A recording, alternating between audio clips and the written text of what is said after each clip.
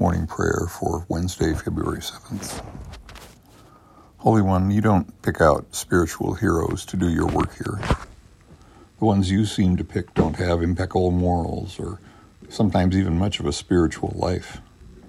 You don't use the spiritual giants, but the poor in spirit, or the ones who rejoice in their suffering, but the ones who mourn, nor the strong ones, because you bless the meek and the gentle, nor the righteous, since they're so frequently just self-righteous, but the ones who know their own limitations and often have to fight their own fears, nor the ones who engage in great battles, but the ones who are just kind to all each day, and the ones who keep some innocence in their heart, the ones who always seem to seek peace and commonality with others, the ones who keep on being kind and generous in the face of mounting ingratitude.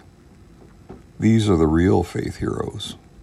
These are the blessed ones, because in their humility, patience, and persistence, they become the spiritual giants you create us to be.